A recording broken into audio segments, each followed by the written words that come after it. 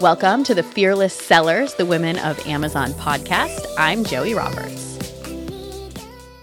What became obvious is that sometimes sellers, when they start to have some success, they stop doing all the day-to-day stuff, and there's so much outsourcing going on that they stop that like maniacal, how do I cut a penny, cut a penny, cut a penny, cut a penny, cut a penny, how do I get more out of each person on my team? They stop driving their business. And in driving your business and finding all those efficiencies, well, that's what's going to create the number, the EBITDA number, to which the multiple, you get on your exit. Justin Cobb, welcome to the Fearless Sellers podcast. Thank you so much for having me. You are the ultimate entrepreneur, CEO and founder of Carbon6. You're known as the SaaS aggregator in the Amazon selling space. We're going to dig into all things Justin today. All right. I look forward to it. I think Elon's probably the ultimate entrepreneur, but I appreciate the kind words. All right. Ultimate entrepreneur in the Amazon selling space. Perfect. So speaking of being the ultimate entrepreneur, you think big. And I've always seen this about you from the day I met you, just having our first conversation. It's like, man, you think bigger. And it inspires me to think bigger. Where does that come from?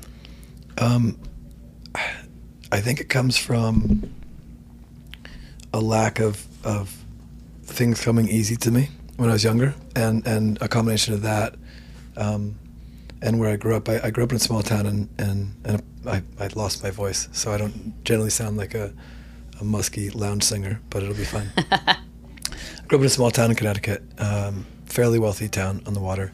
And we weren't wealthy. We did well. We were fine. But we lived 5-6 miles north of the beach, kind of like on the town line, North Madison. And I saw a lot of people that had done really, really well. And kids that were getting BMWs at 16 and Porsches at 16, and my parents did a good job in not giving me anything and really making me work for stuff. But I saw a lot of winning around me, right? I loved sports growing up, and I wanted to be a baseball player. And at 12, I was really good for a 12-year-old. And then when you turn 13, the field gets bigger because theoretically, you're supposed to grow and go through puberty and get bigger. But I didn't get any bigger. And even as a freshman in high school, I weighed 86 pounds. Aww. But I love sports. Yeah. Ended up wrestling because it was weight classes, and I won a state championship as a junior after being terrible. I was 1-19 my freshman year. Only went out for the team because it was the only sport that was weight class based, right? But there was this, I was always competitive. I always wanted to do big things. I always wanted to be great at stuff. But there was more successful people than me around me, right? And that created, I think, a tension inside of me that where I had to do more than average, right?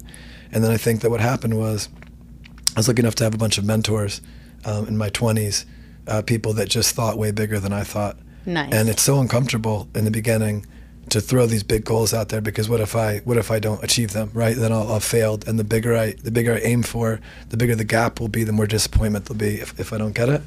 But the people I was around that were great mentors to me, and I'll get into a little bit about that later,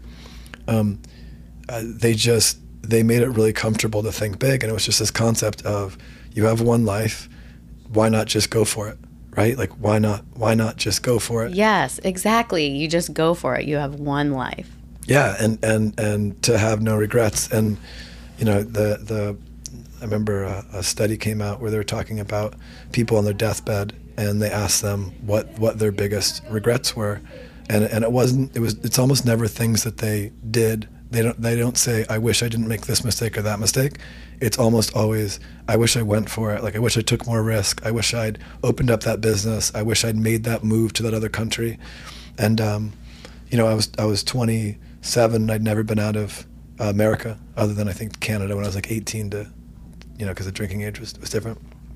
And I got a passport when I was 27 and moved to England that night, and expanded my business, and just started moving all over Europe, and it was wild, and I think that what happens is, as you reach new heights, you realize it unlocks like a new level of dreaming and thinking, and ultimately, if you're gonna think, you might as well think big. And I think that what you realize is that when I was a kid and I looked at these people that were really successful, it was like, how do they possibly do that? Yeah. And a lot of it was just because they just fucking went for it.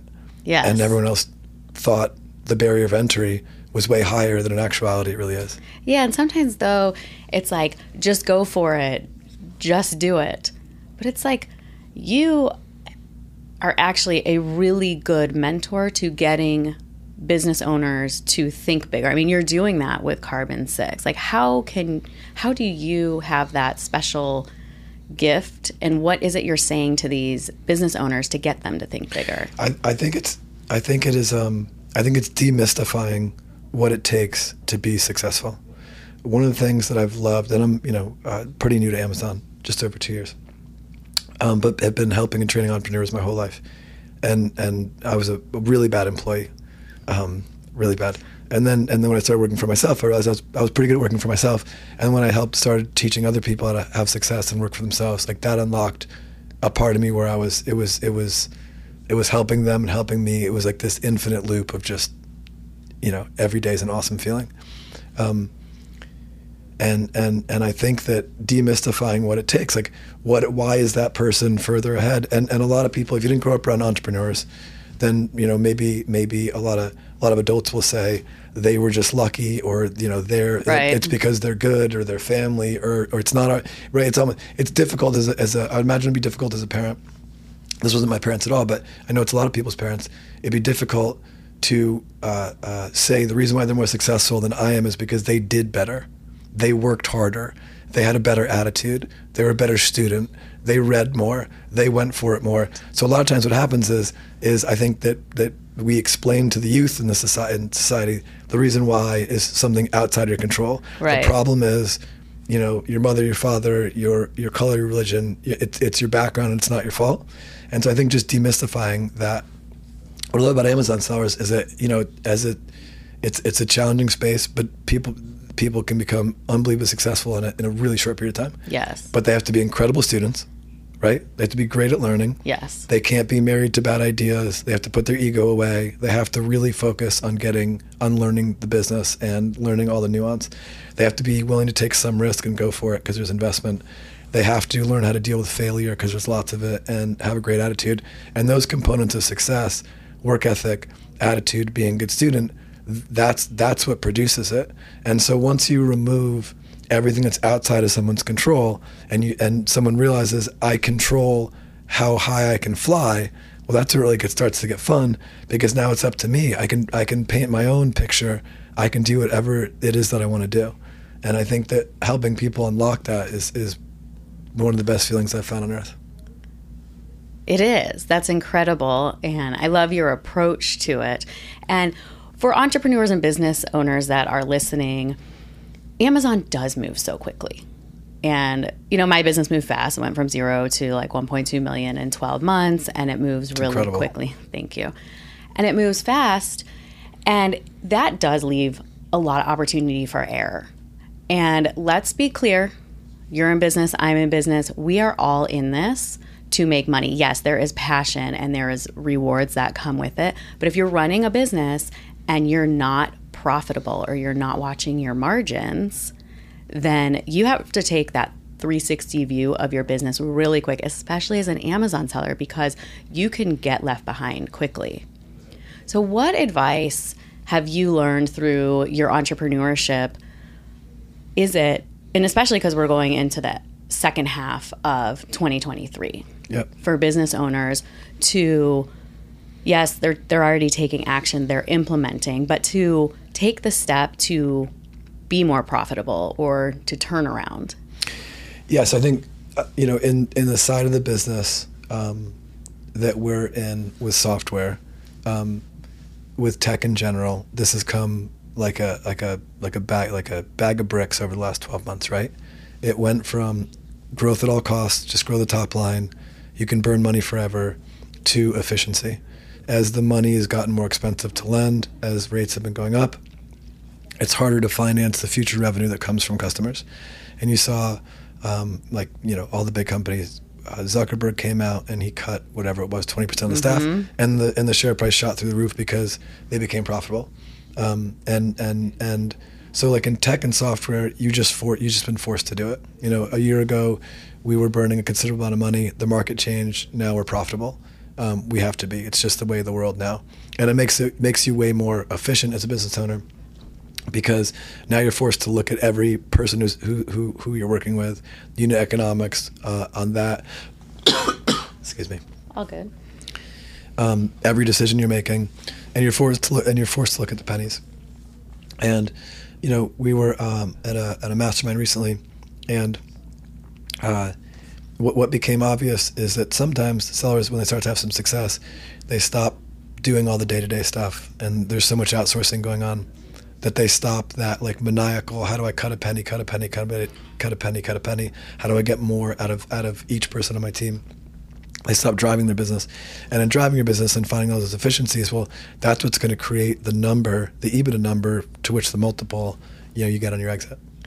You're listening to the Fearless Sellers, the Women of Amazon podcast. If you like what you're hearing, click the subscribe button. We have new content coming out all the time, and you don't want to miss out. And to that point, when I was importing, some of my products were coming from China, and I had a little workshop where I was modifying the products. And I'm not kidding you, I would sit there with a timer, and I would time them to make sure that they had 12 minutes to get the product modified, rewrapped, put perfectly in the box, and the box get ready to go on the pallets. Because if they're taking 15 minutes, then they're only going to be making, 200 units that day when I need them to be making 240. And it costs a lot of time and it costs a lot of money. And if they're not making their products, then it's like, well, now we all have to work on Saturday and I have to pay everybody for Saturday.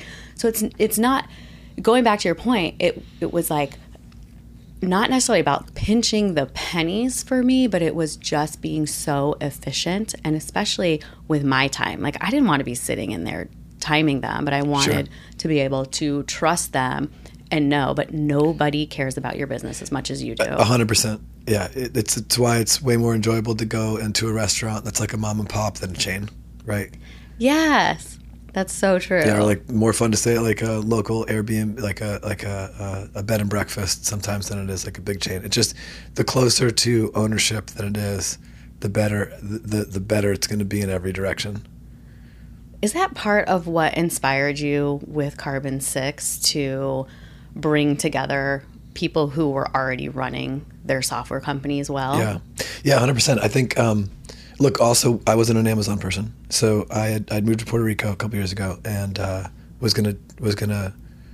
I shouldn't say retire because I still have other businesses and people I coach, but kind of take it easy. Take it easier, and saw a huge opportunity. Really, I met a bunch of Amazon sellers in my neighborhood. They were all younger than me. I thought that was interesting, and as I got into it, and that was when the aggregators had really started. And all those people had sold their businesses to aggregators, and they had all happened to do worse after they sold the business, right? Mm-hmm. And so I wasn't an Amazon person, and the long story that goes into where we got the idea for Carbon 6, but we got the idea that the first fundament that we had was we're going to keep all the founders. We're going to de-risk what we don't know as much as possible by keeping all the founders with us, because our view was that my co-founders are both Harvard Business School guys. You have MBAs from Harvard. I think a PhD in Amazon is infinitely more valuable, right? I love it. I love those guys in it, but I tell them that more often than I probably should. And the second part to your question, yeah, it's about keeping that energy and keeping as much founder energy in the business as humanly possible, because I think it's just contagious. We have just over 20 people in Carbon 6 at last count that haven't had a job, haven't worked for anybody in 5+ years. Right. Yeah. And now they are essentially employees, but they're still entrepreneurs. Yeah, I tell them what they're not, right? So like Robert and Lee from Seller Investigators, they both had their 50th birthdays. Hopefully they don't mind me saying that, last year. And I think they both said, like, I haven't had a job in 20 years. And they call me boss and stuff. And I'm like, no, like we are partners. And like we want to make sure that it does not feel like that at all.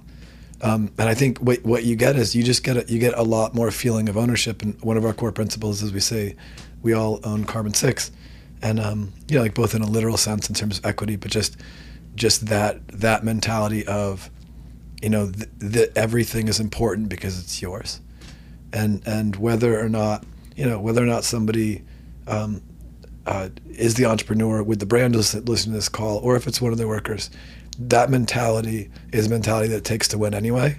So whether it's yours now or it's going to be yours later, it needs to be the mentality of now anyway. And it is unique because people who are selling their brands or their software, their company, normally they want the check and maybe they'll stay on transition or stay on for 6 months. Yeah. But here, you got a lot of smart people and entrepreneurs who were scaling businesses to join forces with you. And so, I told you the original, right? Oftentimes in life, why you're originally excited about something doesn't end up being the main reason why it turns out to be a good idea in the end. And what even more than the founder energy is just our product room, right? So this is 20 plus entrepreneurs, and we've paired with tons of people in the community. We're just very confident that the room of people that we have has more experience, has more experience, and is able to make better decisions on what we should build for sellers than any room that's ever existed before. Wasn't the original reason why we did it. It was tangential to the first point of we wanted to keep people in the room that knew what they were doing. But we thought of it more as they know how to run these individual businesses, so we'll keep them involved so the individual businesses don't do what's happened in some cases with the aggregators. And I want to be clear, aggregators have been amazing for the industry, but in some cases they bought businesses and they've gone down, right? Right. And we wanted to prevent that from happening. The net effect, though, and the biggest positive has just been just the ability to put a bunch of incredibly smart people in a room and argue out on what we should build next and how, not just even just building, how we should tackle the community, who we should partner with, decisions we should make. And we view, me and my other partners, the non-Amazon people, the non-native Amazon people, our job is just to help adjudicate those conversations and not screw it up. I love it. So you've built this ecosystem of software for Amazon sellers. And then within the ecosystem, it's all coming together. So all Amazon sellers at the enterprise brand level too.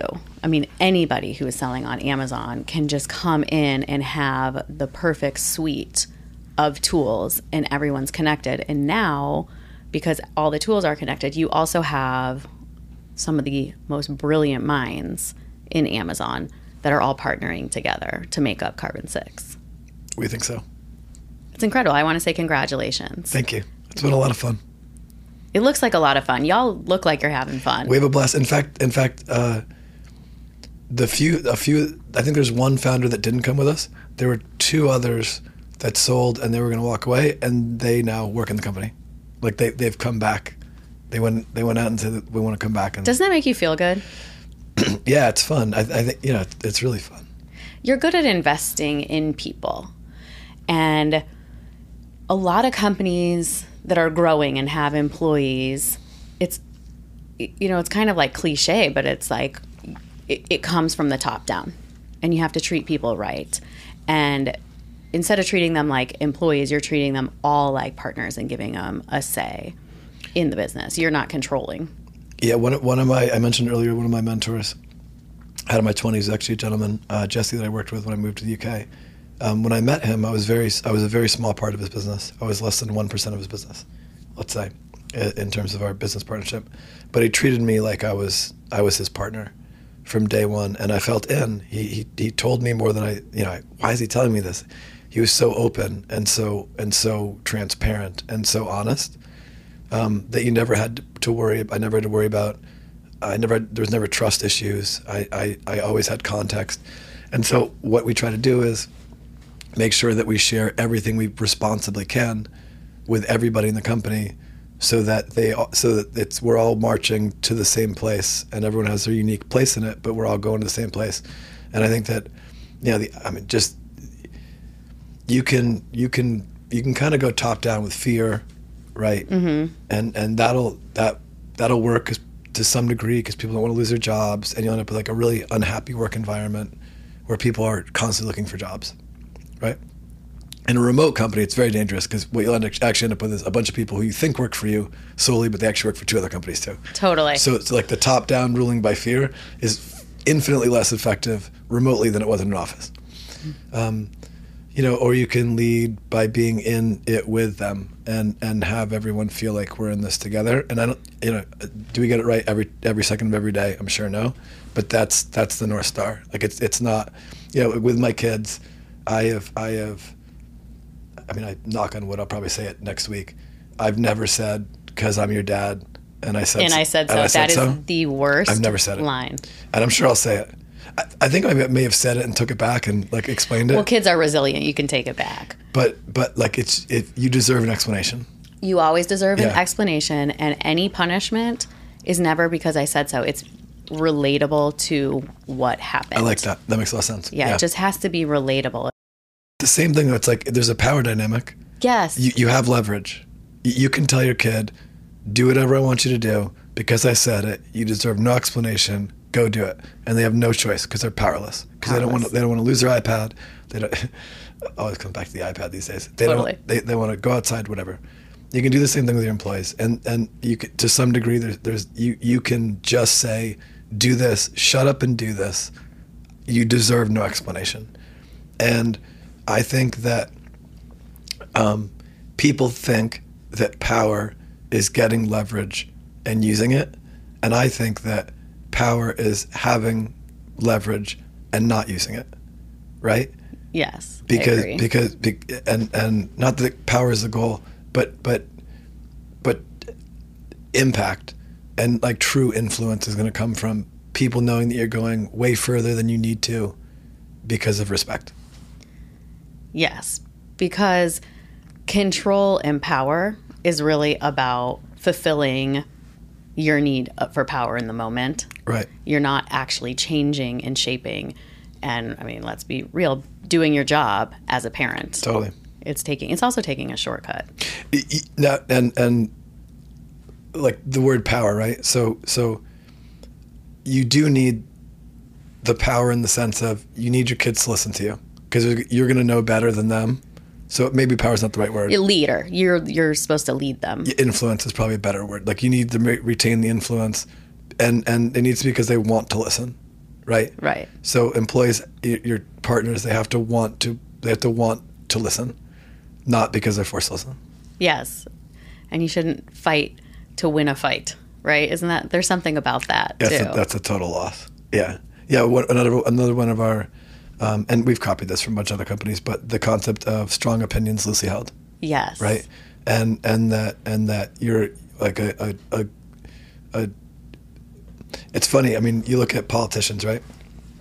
And they're not allowed to evolve. They're not allowed to change any opinions they've had. If they say something today that they didn't say when they were 20, they got called out for it. Right. And that is some people's idea of leadership.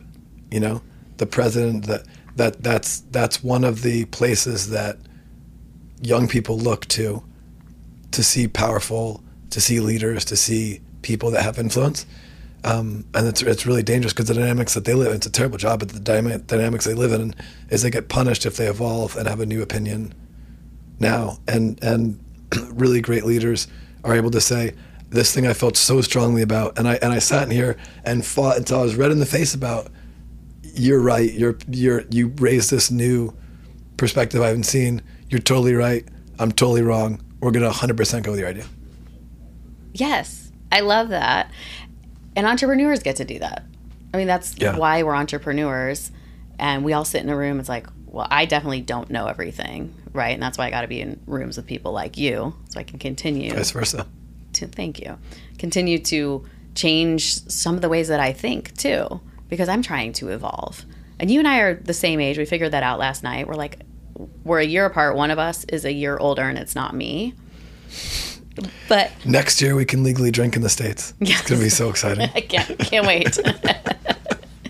But it is kind of looking at, this is why I love social media right now, is because I get to learn from we're at SellerCon, Gracie, watching her get up on stage and She's awesome. teach about influencers And things that I thought about TikTok and other platforms, she completely changes the way that I think.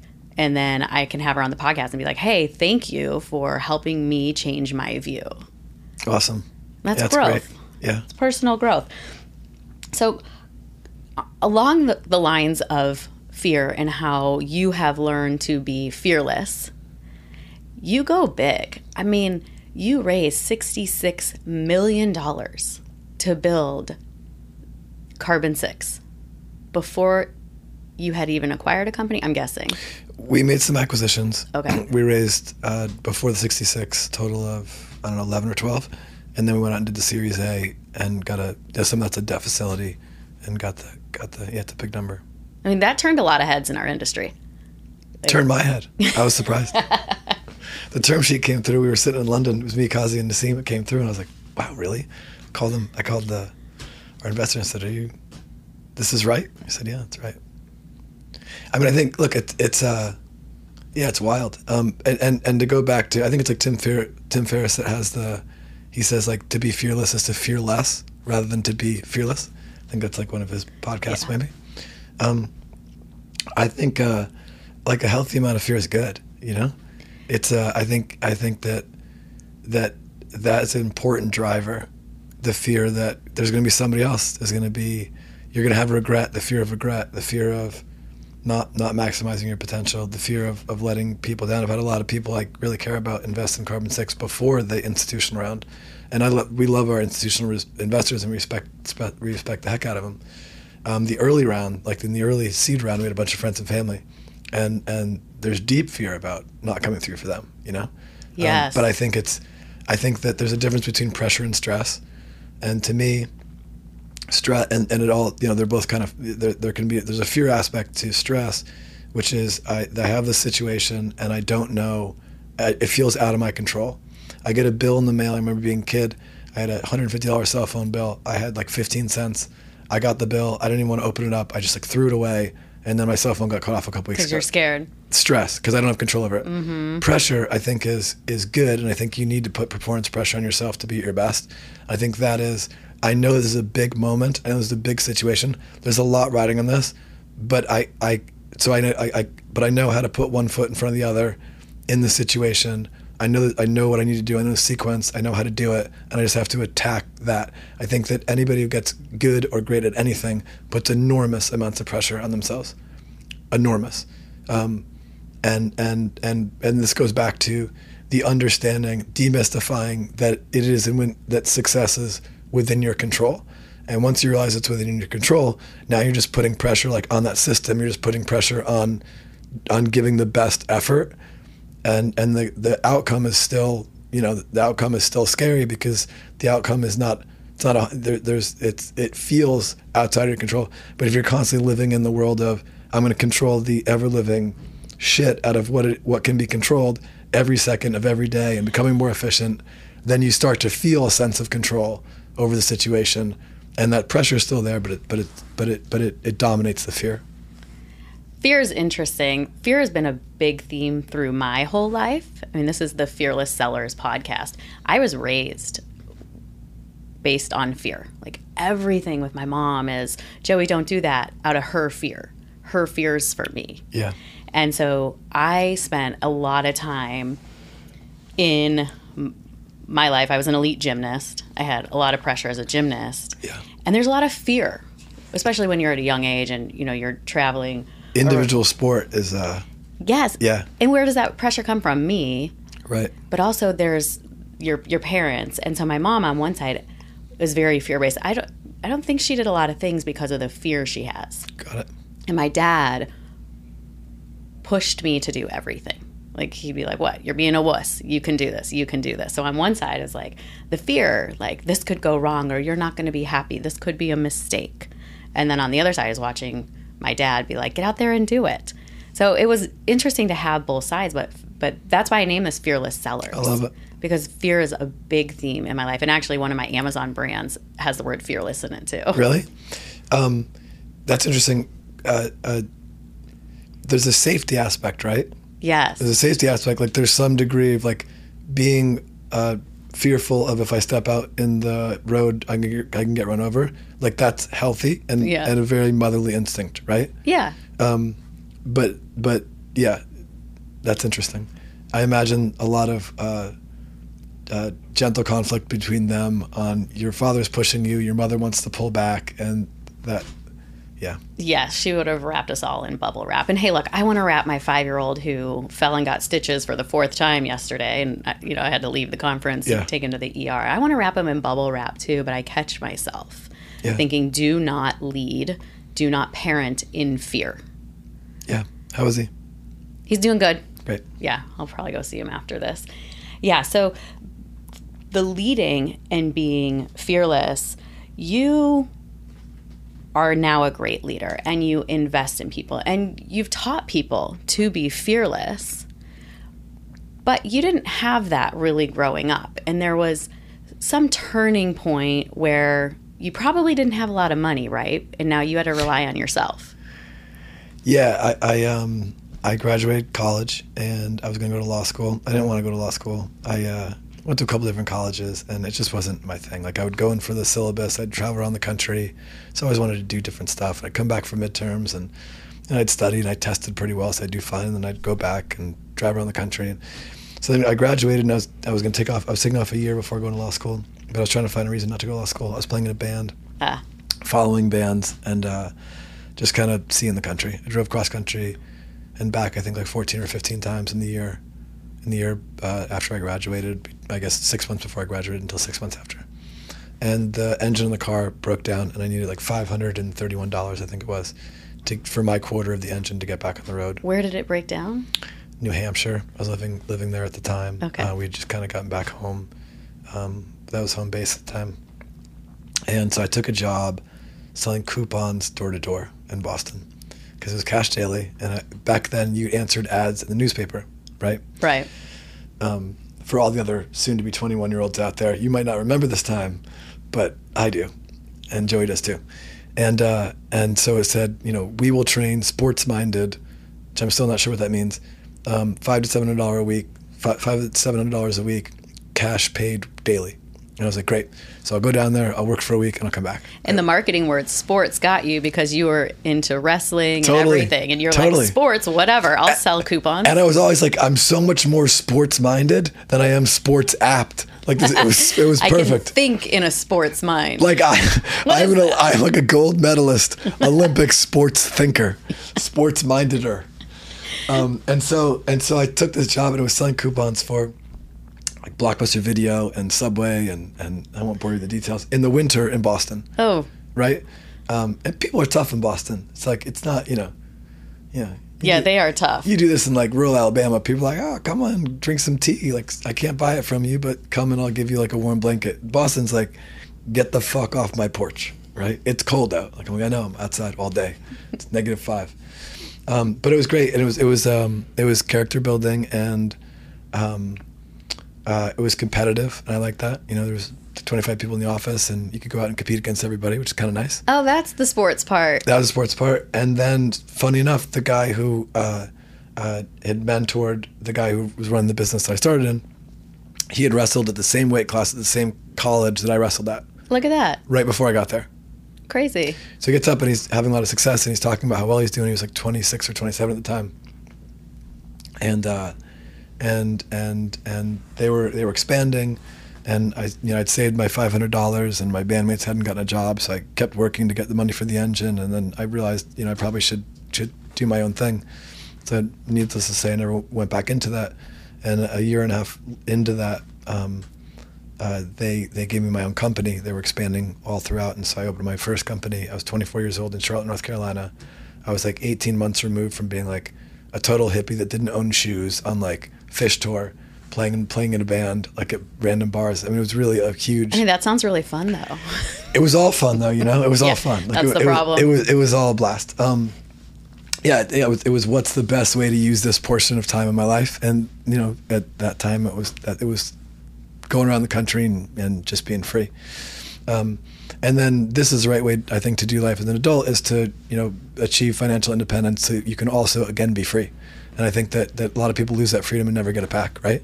And And so I took to that business, and I built a big business of my own, and I got to move all over. I moved to England, Ireland, Scotland, Wales, Spain, Portugal, Italy, Poland. Today I have thousands and thousands of people in that business, and many hundreds of people that I've taught through that business to run their own company. We're in every Walmart and Best Buy in America, just about, where we sell electronics in the kiosk, from a kiosk in the electronics section. We have charity fundraisers throughout America. Raised over $5 billion for charities over the last several years. In Europe, as they would deregulate energy or telecommunications in a country, we'd go in behind them and build a sales team.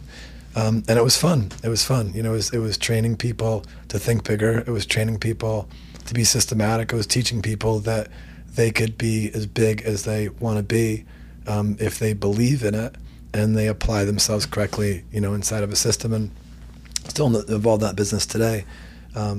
But have many amazing leaders that have worked with me for so long that, have taken the day-to-day over, so to speak, and are doing a fantastic job with it. Well, it was a good 18-year blur. I just summed up in 4 minutes. Yeah, 18 years of thinking bigger. You were selling coupons from door to door, freezing, being told to get off people's porches. Yeah. You were resilient. You kept powering through, and then you built a global company where not only did you run your own business, but you empowered and taught people how to effectively build their businesses. It was cool. I mean, we did some fun stuff. I remember going to Poland and teaching people there where, it's only like 20 to 30 years removed from communism at the time. And I think that's right. And nobody Google that. Yeah. Everybody makes just about the same money. Right, so you're making $2,000 a month if you're kind of new to the job market. You're making $3,000 a month if you're killing it. At the time, it was. And inside that business, we could teach people how to make that a week sometimes. At the age of 20, doing sales. And just like I remember we had a meeting in England. We brought 60 people, the first 60 people that were in our business in Poland, to this big meeting in England. And for 38 of them, it was the first time ever on an airplane.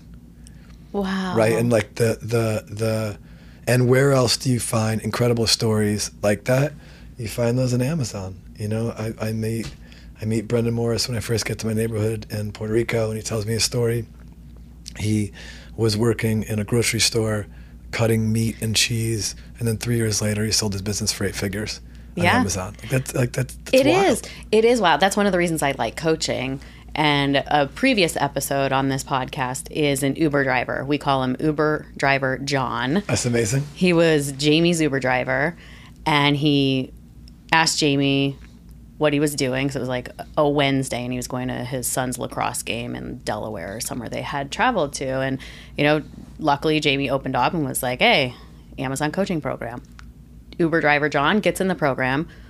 I get to coach him. Within 3 weeks, getting his product up, he's already sold $10,000 in his first 3 weeks. How good does that feel? It felt great. It felt like I was making the $10,000 in that 3 Maybe weeks. better, right? Yeah, it felt way better. Yeah, because when I first started selling my products, I got really excited but nervous. And then when I saw him do it, I got that same excited, but I know the path ahead. Totally. And I was like, you're on your way. It's the same with kids. Yeah. And in your coaching program, it's it ends up being almost that same thing. And like, what a great way to go through life, where there's success stories across that, across that group of people every day, and like that just feeds the, we get stories back from our customers who use our software at how recovered 100,000 here, became more profitable, launched this campaign. And are just exited their business and got a higher multiple because we helped them recover profit or whatever. And those stories, you could be on 45 minutes sleep, you could be totally jet lagged, you could have had, I don't know, things go wrong in your day, and that completely resets your mindset to such a positive and exciting place. And as as you start coaching more and more people, in all probability you're just going to have those moments over and over and over and over and over and over again. It's awesome. Yeah, and it keeps you going. Totally. And you see it. How many softwares do you have now? 16, I believe. 16. Yeah. Yeah, so those are a lot of success stories, and they're all different. Like, in my selling story, I ran out of inventory 5 times, and then when I went to sell my business, I had to realize, I think it was somewhere around $75,000 that I left on the table because I had been out of stock. Well, think if I had forecasted properly and used Sure. So Stocked, which is one of the Carbon 6 companies now, you know, hey, that $75,000, when you put that against the multiple that you get when you're selling, it's a lot more than $75,000. Totally agree. Yeah, we just started doing a full-scale audit where we audit for profit recovery, for reimbursements and PPC campaigns, and if you should be running, off Amazon ads with Pixel.me and So Stocked. And it's amazing just some of the numbers that we're seeing. And it's interesting because sometimes people don't view it the way that you view it, which is really, you could be losing 4%, but if your net margin is 20%, you're not losing 4%. You're losing 1/6, whatever that is. You're losing, 16, 17%. Yeah. And then you multiply that times whatever your exit multiple is. That's real money. It's a lot of money. Yeah, it's a lot of money. And those were, my exit was my exit. Everybody has their story. But when you start building your business backwards, that is also why, two things. One, it's awesome that there are so many softwares now to help you along the way from the beginning or from when you're starting at that tipping point to see the growth to come in so that you don't make those mistakes. And then also, it's like coaching, I just want to see people set everything up with the exit in mind. Even Makes if sense. they want to hold on to the business, it's like, okay, but one day somebody might come in and there's a price for everything, y'all. Don't tell me you're going to run your business forever and hand it down to your children, because there is a price for everything. Totally. Yeah, for sure there is. Yeah, I agree. That's great. That's great. Uber driver John, it was? Yeah. Awesome. Uber driver John. What a cool story. Yeah. Yeah, I'm going to have to bring him back on to keep following up. But I'm excited to watch the episode. yeah, you'll have to check it out. I But will. that's why we do this business, and I've learned a lot of that from you, but now knowing your whole past with building all of that you did learn it, but it's also like innate to you. And then you said, okay, I also give to charities. So tell me about that. So I give to a lot of charities. The direct sales businesses, we do charity fundraising. So it's like the same way that they acquire donors through TV, they acquire donors through mail, they acquire donors through digital, they also acquire donors through face-to-face. And so we have a few thousand sales reps, charity representatives who acquire donors for the charities. So if you're walking in downtown Austin and there's someone there for the Humane Society, they're saying for $1 a day you can make a big difference. For $30 a month, we do that. Oh, okay, that makes sense. That's also very competitive, because I was on the board of Make-A-Wish for Central Texas. Yeah, cool. For 3 years, and that was quite a learning experience. I think that might be the coolest charity. We have a bunch of different charities that we love to give to as well, and yeah, you got to give back. And you've been on this entrepreneurial path for a while, and you're fast. I mean, you move fast, you build fast, you're very meticulous. How do you avoid burnout? I think that overall health is very important. I work very diligently and with a lot of discipline to be free, which is ultimately really my big motivation. And I do like 24,000 steps a day average. Where are you walking to? Well, I have a beautiful neighborhood, so I walk around a lot. You've been there, and then I have a standing desk with a walking pad. That's it. With a walking pad, and it's awesome actually. That's really caught on in Carbon 6. There's 10, 15, maybe more people that now have walking pads, and we do our all hands. Okay, now I want to work there if I get a walking pad. It's super cool, and try to eat well, and I run every day, and I do a sauna, and I do cryotherapy. So I do a lot of things, and then I just try to live a really honest life where I have as little weighing down my conscience as humanly possible. So just try to be as clean as I possibly can to keep everything in sync.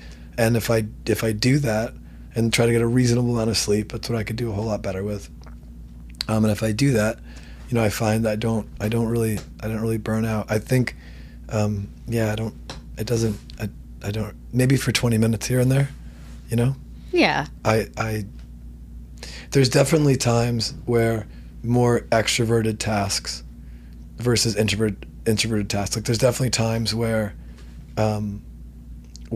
I do more back end stuff, right? Where if I feel like my battery is out, and I don't get that very often because I love people, and they give me tons of energy. But there are some times where, I just shuffle to a different part of my business to focus on. Make it feel like it's a different job. Make it feel like it's a different job. But yeah, I think that it's the goal. I think always has to be to preempt or strike negative outcomes rather than try to overturn them, right? Like in sales, you would say it's always easier to preempt or strike a negative than it is to overturn a negative. Like when somebody gives the objection, like if my wife says to me, "Hey, we really have to talk," like I screwed it up 4 steps ago. Like the problem, like we're in damage control versus damage prevention, and so I think I spend an inordinate amount of time focusing on damage prevention when it comes to my physical health, my mental health, my energy, my ability to be who I need to be for everyone in my life that I need to be that for. That's great advice. And I'm really into books about boundaries. Cool. And I think boundaries in business, relationships, friendships, life with yourself helps with the damage prevention. Because when you respect boundaries of everybody and those hard lines where, like for my business with Jamie, right? I know where I stop and where he begins. Makes sense. And that is something that I set boundaries for that. So I like your insight and your perspective. Justin, before we say goodbye, is there anything else that you'd like to share? Is there anything else I'd like to share? I think, look, I just hope that the message is it's within your control. Get after it and go for it. And there's no limit. There's no limit. You only live once. You don't want to have any regrets. And I love being in this community. It's been amazing the last 25 months, getting to know so many people. We're at events all over the planet, all the time. So, I want to meet as many people as possible, and specifically for your group, that you're coaching, that they're very lucky. Off camera, hearing you speak about them and what you're doing and how important it is to you, and you're coming from such a place of credibility because you've done it. That's certainly not everybody has the fortune that your students do, and hopefully they realize how lucky they are. Thank you, Justin. Well, I want to say thank you so much for coming on the podcast and for being open and honest in everything that you've done for the Amazon community and just all around for entrepreneurs. I think you are a wonderful human. Thanks, Joey. It means a lot. Appreciate it. And I hope to have you back on again. Absolutely. Thanks for having me. Thank you. And until next time, stay fearless. If you're already selling on Amazon or you're looking to get started and you want my help, go to amzfearless.com to book a free strategy selling session.